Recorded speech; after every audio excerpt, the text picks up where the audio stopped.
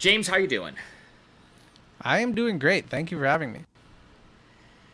So, I wanted to have you on. I mean, I always kind of like talking to you about this sort of, NBA, just NBA stuff in general, but, I've always kind of felt like you were always one of the more measured and less, reactionary people generally covering the league on a national level. And you wrote today about just the way this whole Dame situation is playing out, just kind of based on the way, the stuff from Woj and then the stuff from Aaron Goodwin speaking to the Miami Herald later, and just kind of where it's at right now. I'm kind of curious, just as somebody who's not as close to it as I am and is just kind of looking at it from the outside, where do you kind of see it right now, and where do you land on it? Because you said I'm measured, I kind of want to come out here like the hottest take ever, like screw Dame is a fraud for asking for a trade. Like, just go full talk radio on it. Exactly. Yeah. No, I mean, I kind of like, honestly, I get it. Like, if you really zoom out and look at the situation, like, this is probably a fit that has passed its expiration point. Regardless, and they tried to extend this thing over the past couple of years. Dame was sort of stuck on a team that was in a pretty awkward place, like in between two eras. And in his mind, I think this was the year where they were going to take the leap.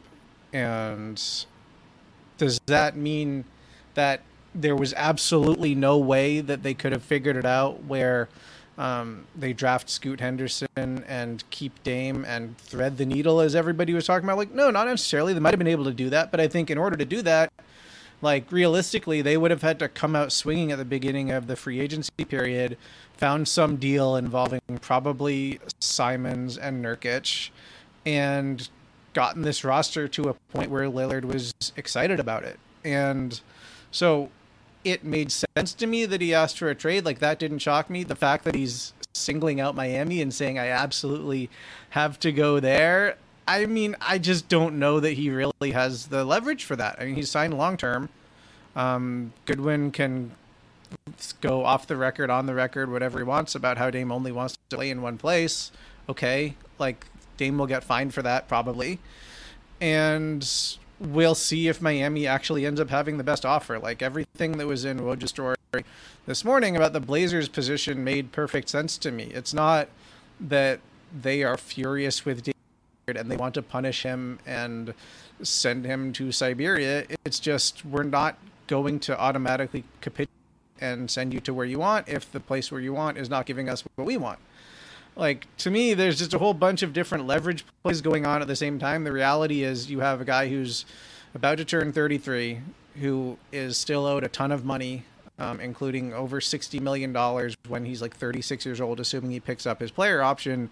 Just naturally, that's going to limit the amount of teams that are going to be interested in making a trade for you. Like, it is basically limited to contenders in all likelihood to begin with. And then those contenders need to still have assets to trade, and the Blazers need to be actually interested in that stuff. So it is a sort of weird situation, because if I were Portland, I wouldn't be super excited about Miami's offer, even if Miami made its absolute best offer, which I don't know if they are. But at the same time, like, I don't know what the best alternatives are going to be. Like, I've listened to probably all the same podcasts you've listened to. I've read all the same stuff, and there isn't like an obvious solution here to this.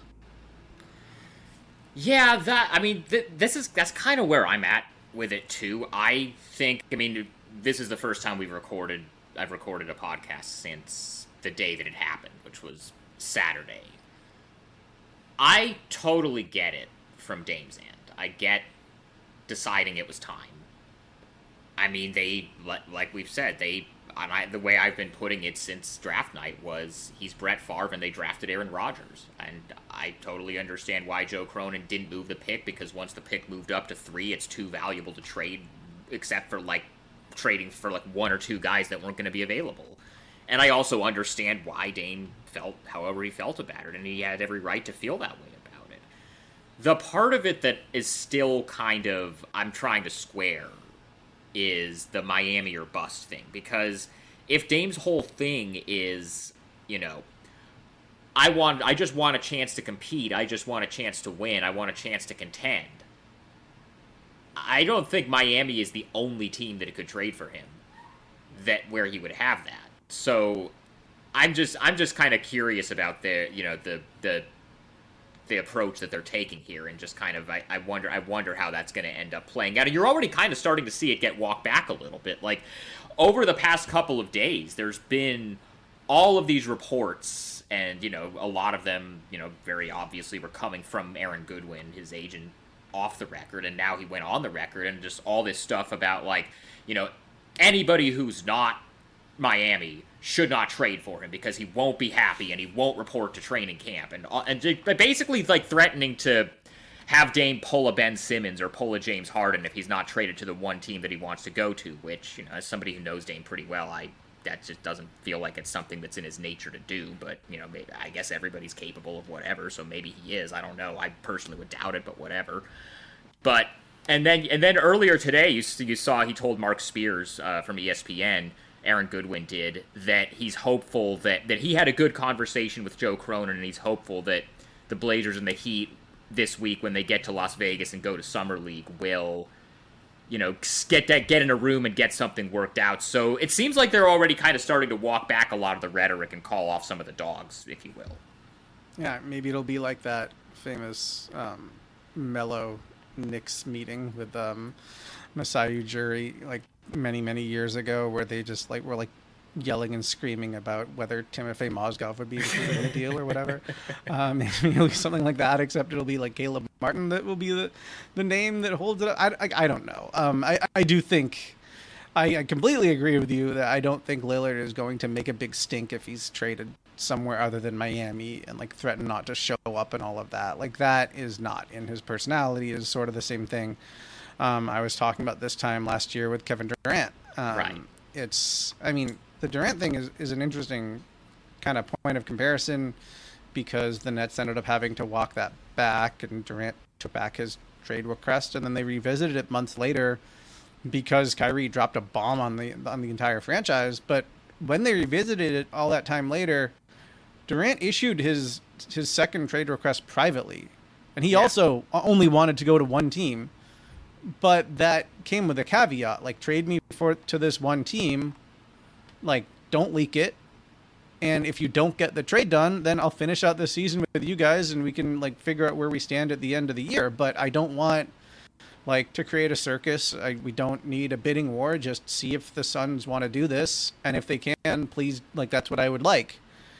And the Nets made kind of an amazing trade in retrospect, considering there was only one bidder, but it was the right bidder. It was a kind of desperate new owner that wanted to make a big splash, and they got it done. I think I do wonder what would be happening if this entire thing with Lillard went down privately and we had no knowledge that he had asked out and no knowledge that he wanted Miami, and this thing was just something that where publicly we just still thought they were on the same page like they were at the end of the regular season when Lillard and Cronin seemed simpatico. That was another option. It did not go that way, and now they're in kind of a weird place. I'm trying to imagine Lillard getting traded to XY team and just not showing up, and it just doesn't. I can't. I cannot get there. Yeah, I don't know how that would go. But Durant they were kind of the same idea around Durant last year, where, different teams, whether it was Toronto or Boston or New Orleans or some of these teams that were thinking about getting in the mix. And I think, you're based in New York. You've covered Durant a lot for the years that he was in Brooklyn. I obviously know Dame very well because I've covered him here for a long time. They're both kind of wired the same way. They both just like to play basketball. Mm-hmm.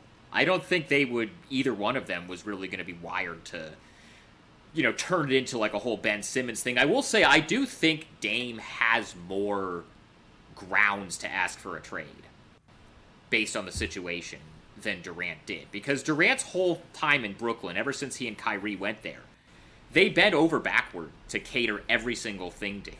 They hired Steve Nash as coach because that was who Durant wanted. They put up with all the Kyrie nonsense and off-court stuff and whatever because he was KD's guy.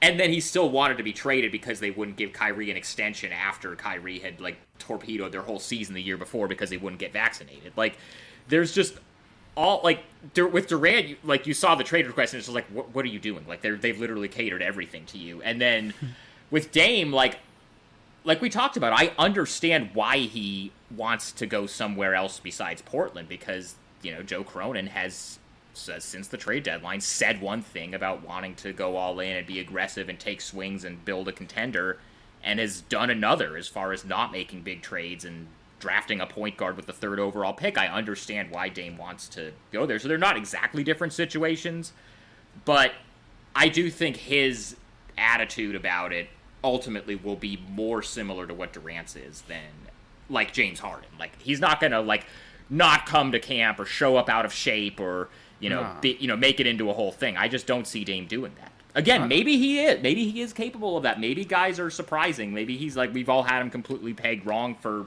12 years or whatever. But I don't see that. I don't think you have him pegged wrong. I think he is kind of particular. I think if you go back and look at his comments over the years about, usually it's in context of staying in Portland, right? But in talking about the grass not always being greener on the other side and looking at other guys, like he's brought up Westbrook on a few occasions, and just sort of what you give up if you are traded somewhere and suddenly you're not necessarily like that franchise guy that has that relationship with the organization, that has that relationship with the fan base, that is in the same position that he's enjoyed for his entire career in Portland. Like, stuff can get weird. You can go into a situation and be super optimistic, and then it can change, and all of a sudden you're just like, what have I done? What have I given up? So I think the Miami thing is kind of a proxy for just, I want to have some degree of control over where I end up. I want to go somewhere where I'm confident that the front office will, surround me with the type of players that I can go and compete for a championship right away, which, okay, the Heat clearly check that box when you look at who their 2 best players are now. And then B, kind of fit him into a sort of organizational culture that he can believe in. And obviously that, we all know how everybody talks about Miami to death in terms of their front office's track record, and Spo has been there forever. Heat culture. Sure. So that makes sense to me, but I don't think in reality, he would only accept Miami. That's just kind of a leverage game that he is playing, that in particular his agency is playing right now. And that's not super abnormal for these types of situations, really. It's just, it reminds me, what was that story? I feel like I've heard Woj tell this on a whole bunch of podcasts where Chauncey Billups was, waived. I think he was amnestied or something, and he did an interview it was with the Clippers. Yeah, it was when he ended up getting picked up by the Clippers. Yeah, I know what you're talking about. And he did an interview with Woj at the time, yelling and screaming about how he wants to choose his next destination. He don't waive me. You wouldn't like what you get if you don't claim me. You won't like what you get if you claim me. Right. Blah blah blah. And it's it's Chauncey Billups. It's at that time, he was considered the ultimate sort of locker room leader and floor general, and that guy in the NBA. And I don't clearly teams did not buy it, and I don't think teams are buying this either. I think it's very similar. It's funny that he's now Dame's coach, or probably won't be soon. But I think they're kind of trying to do the same thing. It's a pretty transparent effort to depress the trade market from every team who is not the Miami Heat, knowing that the Blazers want to just take the best package available. And I don't know, we'll see how it works. He mentioned Brooklyn not that long ago when talking about a hypothetical world in which the Blazers wanted to trade him. I'm sure he would still welcome Brooklyn, but I'm not sure that Brooklyn is super motivated to go and put a lot on the table to go and get him. So the reason why the Nets aren't being mentioned might just be because the Goodwins and Lillard know that, right? And who knows who else, if he had a list of 10 teams, how he would rank them.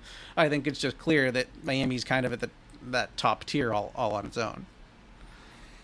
Yeah, and from the Blazers' end, I don't think there's any, motivation for them to I mean, I don't think they're, going to bend over backwards to get him to Miami, but I also don't think, based on who I've, what I've heard and who I've talked to, I don't think there's any thought of, we will not send you to Miami no matter what. No. Like, remember when Kawhi Leonard wanted to be traded from San Antonio, and it was a little bit of a different situation because he only had 1 year left on his deal, and he told, his agent and Uncle Dennis or whatever told people that he would only extend with the Lakers, and any other team trading for him was a rental.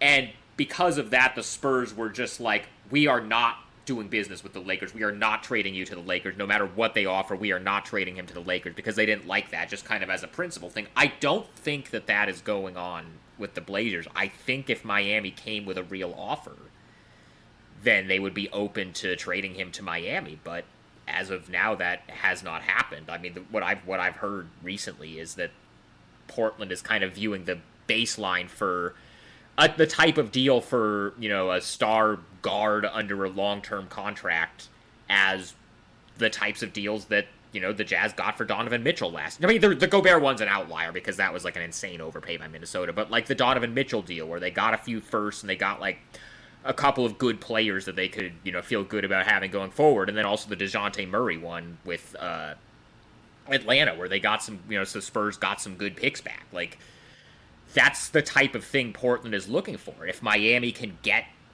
a third team or a fourth team involved to maybe turn Tyler Hero's contract or Duncan Robinson's contract into some stuff and send Portland back some stuff that's more, appealing to them than maybe what Miami has on offer right now, then sure, yeah, they'll trade him to Miami. But, we'll see if that ends up happening or how many teams get involved or what the market for Tyler Hero is for a third team. That's kind of where the Blazers are at right now, is my understanding.